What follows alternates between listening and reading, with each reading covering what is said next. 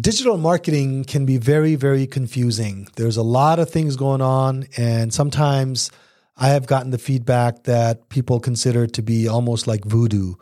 And I promise you, we're not voodoo witch doctors.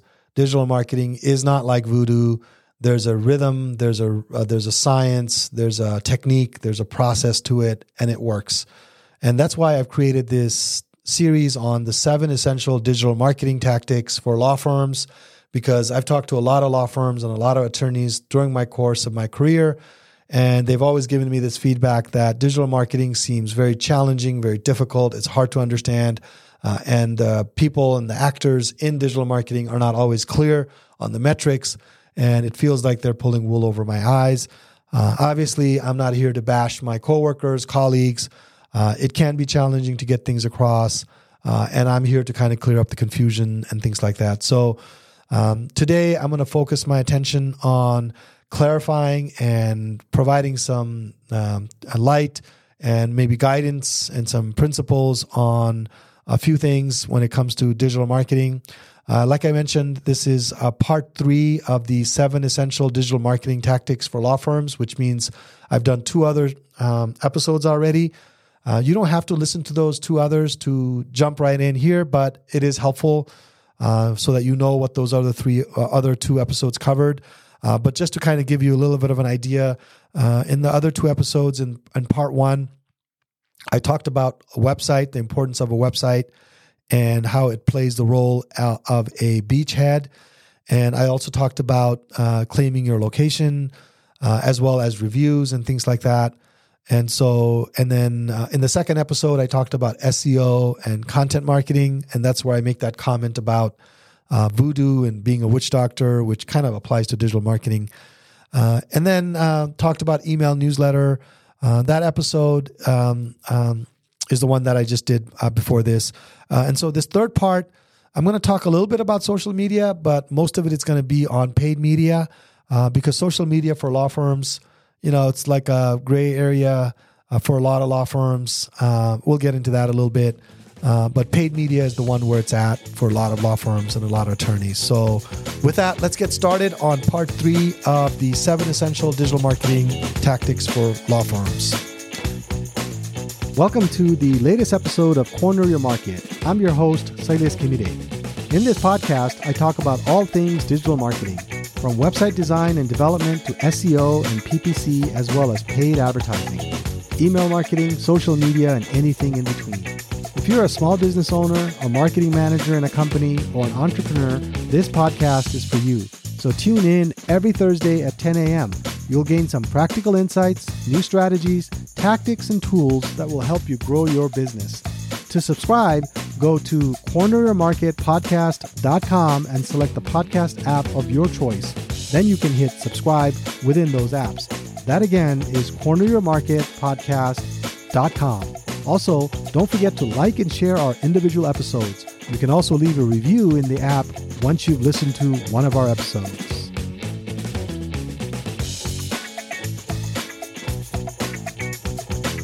As I mentioned, I've done 2 other episodes in this series as well. I'm going to talk today in the third part about social media and paid media marketing, right?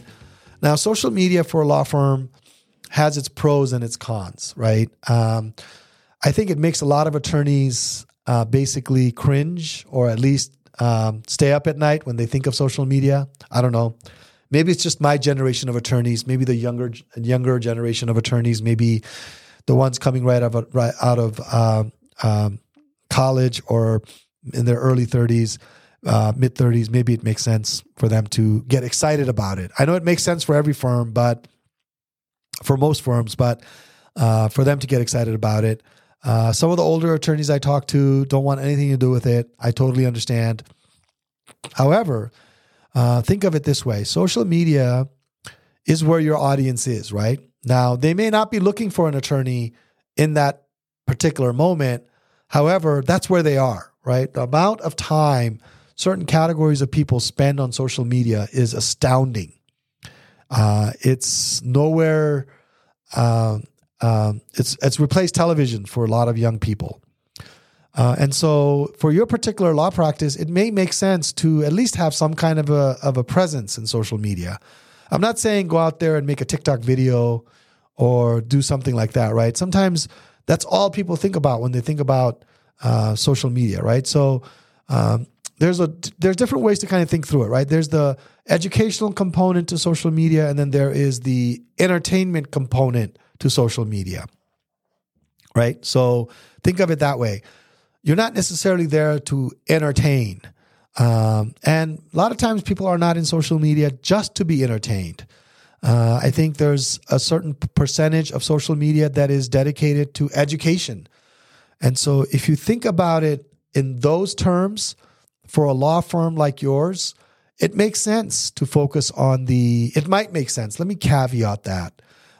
It might make sense to do educational content, answering FAQs in quick 20-second, 30-second videos. Maybe Did You Know series. I'm thinking video here, but it could also be Facebook updates. It could also be Instagram updates, picture updates, things like that. Infographics, it might not be a bad idea. I mean, there's a lot of ideas. I mean, if I'm really going to sit here and brainstorm, I could come up with tons of ideas. But that's not the point of this podcast. The point of this podcast is to help you think of it strategically so that you can say to yourself, okay, social media is where my audience is. That I know. I just have to find them and I need to connect with them. And so if I put out educational content that would connect with these folks, then there's a chance that they will connect with you as well, right? So there's some challenges to that. I get it. Social media, it's really difficult to target. Like if your service is only in this particular city, very difficult to target just for this city. So you might get a wild response and your video or your post might go viral, but that doesn't mean that only people in your city are seeing it or in your geography are seeing it, right? So you might be a firm in Maine and you might get 100,000 views in California. It may or may not do you any good. Now, so keep that in mind. Those are the cons, right? So educational content, I think if attorneys focused on educational content, I think there's an opportunity there to solicit a response, get some analysis, get some response and things like that, get some inquiries and things like that. But you do need to understand that social media is not necessarily going to be a lead gen source for you, right? The lead gen source, the mother of all lead gen source, I'm going to talk about after social media, which is the PPC side. We'll get there. But in terms of the educational content, we talked about FAQs.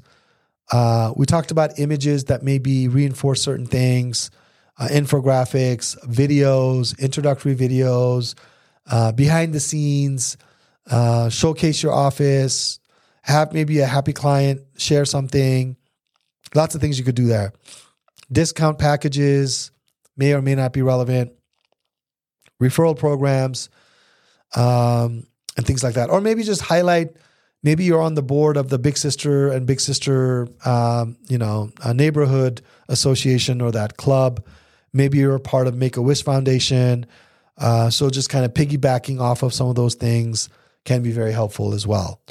So there's ways to think about social media for a law firm. It doesn't always have to be call now. Doesn't always have to be come in to do a free consultation and things like that. So again, it gives you a great way to analyze. There's lots of ways to analyze these metrics too. Facebook, Instagram, all these folks, they have some great metrics. You can go back in there and you can basically look at what's working, what's not working, what kind of likes you're getting, what kind of comments you're getting and things like that. In a B2B situation, in a business like attorney or law, I'm not going to say that you're going to get thousands of likes. I'm not going to say you're going to get hundreds of comments. You're probably going to get 5, 10, 15, 20 comments a post, depending on how many followers you have and things like that. But yeah, it can be a very useful tool for your business. Think through it a little bit. You don't have to be on all social media platforms at the same time. However, there are tools out there, Hootsuite, Social Pilot, where you can basically publish in different platforms all at the same time from one central location. So you don't have to log into Facebook, Instagram, TikTok, LinkedIn, and then copy paste, and all that kind of stuff. You could do all of that, connect your platforms to one platform like that, and then do all of your posting through there. And all of your metrics are centralized there as well. So that could be a great resource for you. But again, think through the channels. That would make sense. Get a little bit of an understanding of the primary demographics of each platform. So just to give you a rundown, Facebook tends to have an older Gen X boomer type audience. Basically, grandma's looking at grandkid pictures, things like that. Instagram tends to be more millennials and folks like that, and younger Gen Xers. I'm not saying others are not on there. I'm just giving you like the peak of the bell curve here. And then Snapchat and some of the other ones. There's a new one called Be Real. If you haven't heard of Be Real, check it out. All the high school kids are on it. Junior high school. My kids, that's all they use. They're in high school and junior high. And that's the only reason why I know. I don't know it because I'm on there for weird reasons, but that's the only reason why I know is, Be Real went off. Be Real went off, So I did a whole episode on this a couple of months ago. So go and check my library on social media if you want to learn more about what platform works for you and what doesn't work for you. So anyway, so think through your audience, think through what would probably make sense. Pick a few things that would work. Give it a shot. Give it a try. See what it does. At minimum, you'll have a good presence, a decent presence. People will find you. They'll know who you are. I don't think there's a loss there, but temper your expectations as well at the same time. Now, number 7. We talked about number 6 was social media engagement. Number 7 is PPC and paid ads on Facebook, Instagram. PPC stands for pay per click. And pay per click is when you pay for anybody clicking on an ad to come to your website. And it's a $245 billion moneymaker for Google. And just yesterday, I was doing some, I think it's 245. Don't quote me on that. Those numbers change. 245 billion big ones. And obviously, companies are spending that kind of money because it works. Google's numbers show that for every $1 that a company spends on PPC, they can expect to get a $6 return. That is a whopping return, right? Not everybody gets it, but that's kind of where the numbers are. So I do want to temper your expectations. Those are Google's numbers.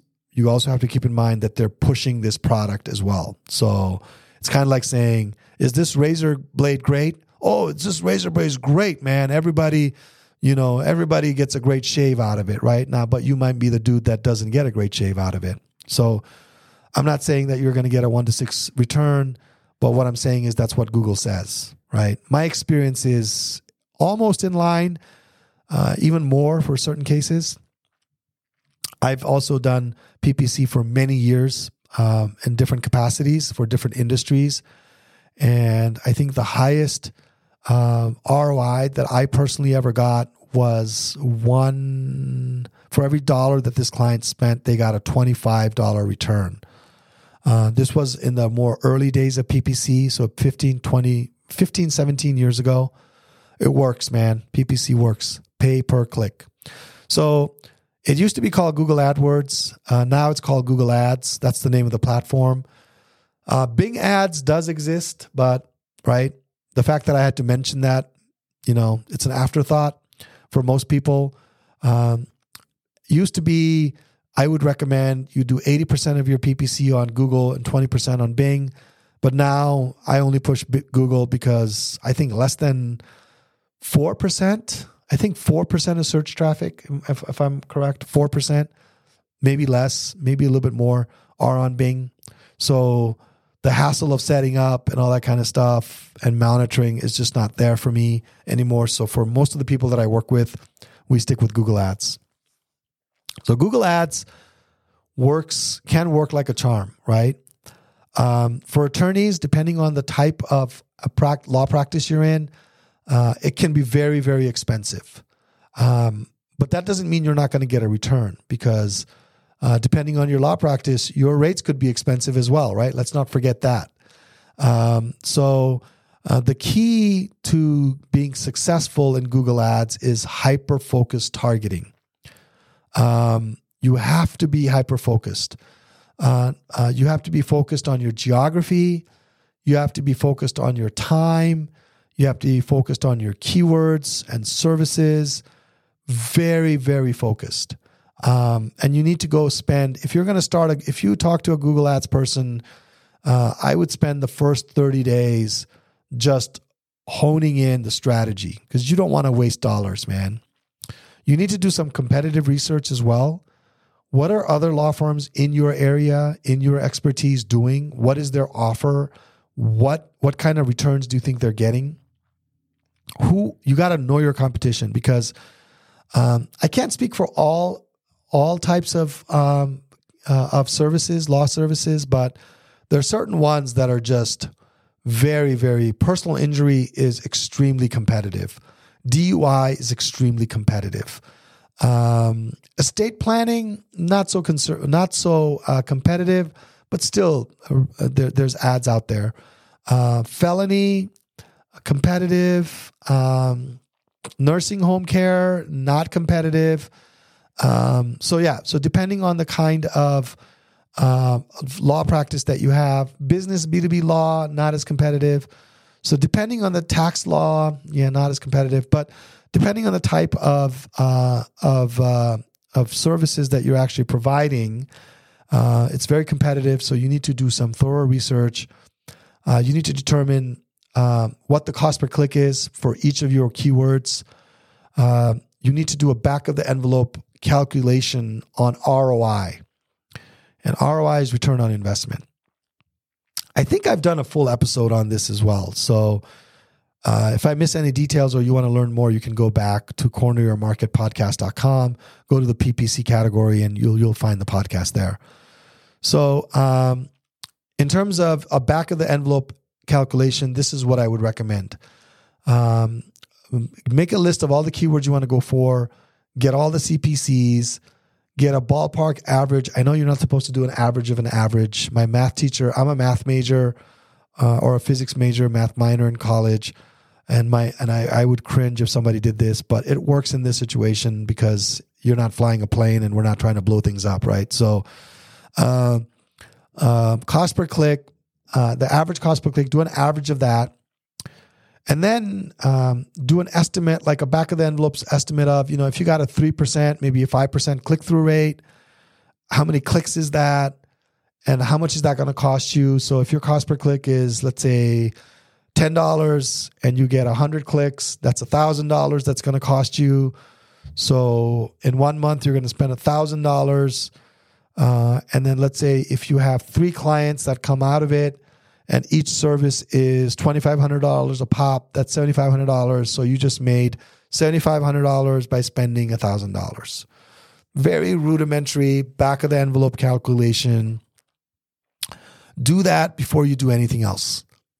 If there's one thing you need to do, that's what you need to do before you get started on paid media in any form, whether it's Facebook, whether it's Google PPC, all that kind of stuff. So, because the numbers are going to be intimidating sometimes depending on your industry, right? So for personal injury, I think this year the average cost per lead, meaning if somebody comes to your landing page and actually gives a phone call and you get a call, that's a $600 call, maybe a $700 call. That's an average number. So it could be a $1,000 call.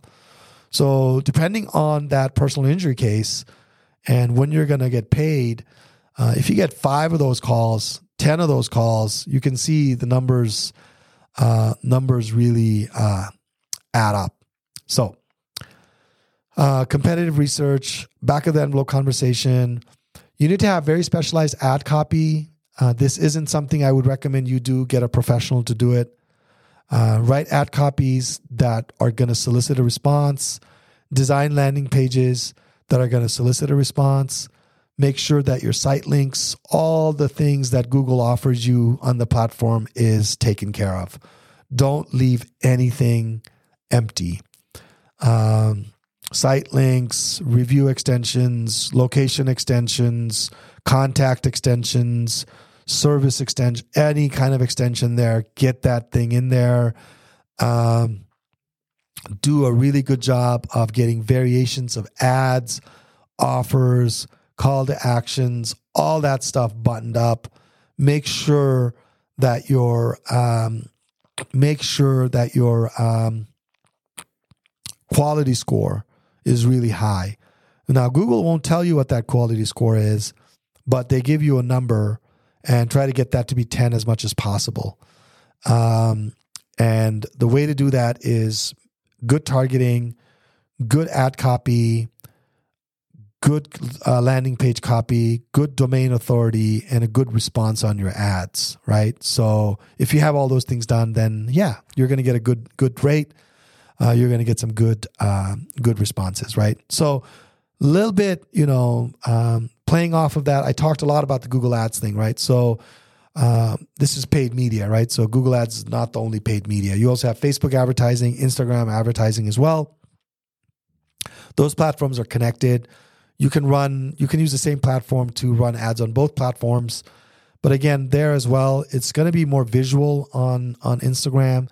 So making sure you have visuals that are on brand, attention grabbing, good call to action, visuals that can basically get people to your site, to a good landing page. Very important, right? Same thing with Facebook. Facebook's you got a little bit more text.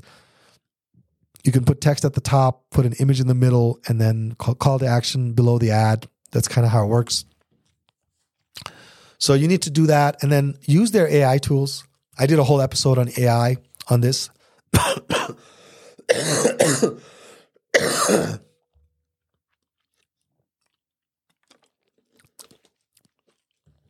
So yeah, use the AI tools that are native to Facebook and to Instagram. You can do responsive ads in there, upload variations of images, upload variations of text, offers, and then they'll run different combinations of those ads and then determine which combination works the best for your audience. But that's very key as well. Monitor your budget. Don't make it a set it and forget it type situation. Monitor it. Make sure that it's performing. Log in once a week and see how the performance is doing and things like that. Be really, really diligent about calculating the ROIs that you're getting.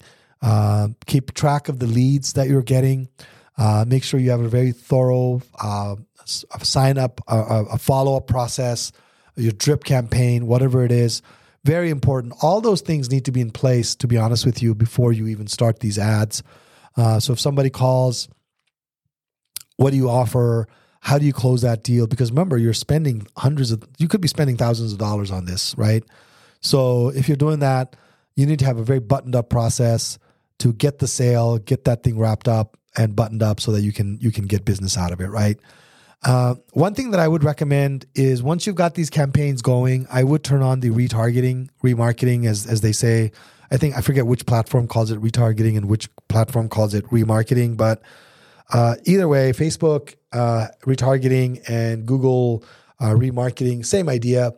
Allocate about 5-10% of your budget towards those. Create custom audiences and do retargeting to past visitors to your website. So somebody sees your ad, comes to your website, and then they go on Facebook, then they see your ad on Facebook. Somebody clicks on the ad in Facebook, goes to your website, and then goes to read Fox News or New York Times or whatever. They see an ad there, right? So things like that. Or they go to Instagram later on, then they see your ad there as well. So that's retargeting, follows them around. It helps with conversion. Keep the messaging consistent. Don't be too, cheeky with it or anything like that.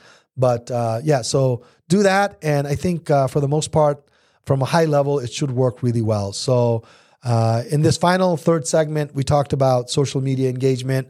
We talked about paid media, PPC, and Facebook, Instagram ads. And we've kind of arrived at the end here, folks. We've covered in a 3-part series, the 7 essential digital marketing tactics for law firms.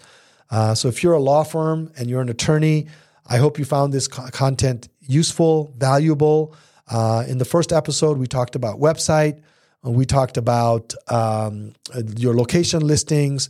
We also talked about your, what did we talk about in the first episode? I'm kind of forgetting now. We talked about reviews. We talked about website, claim location pages, and reviews.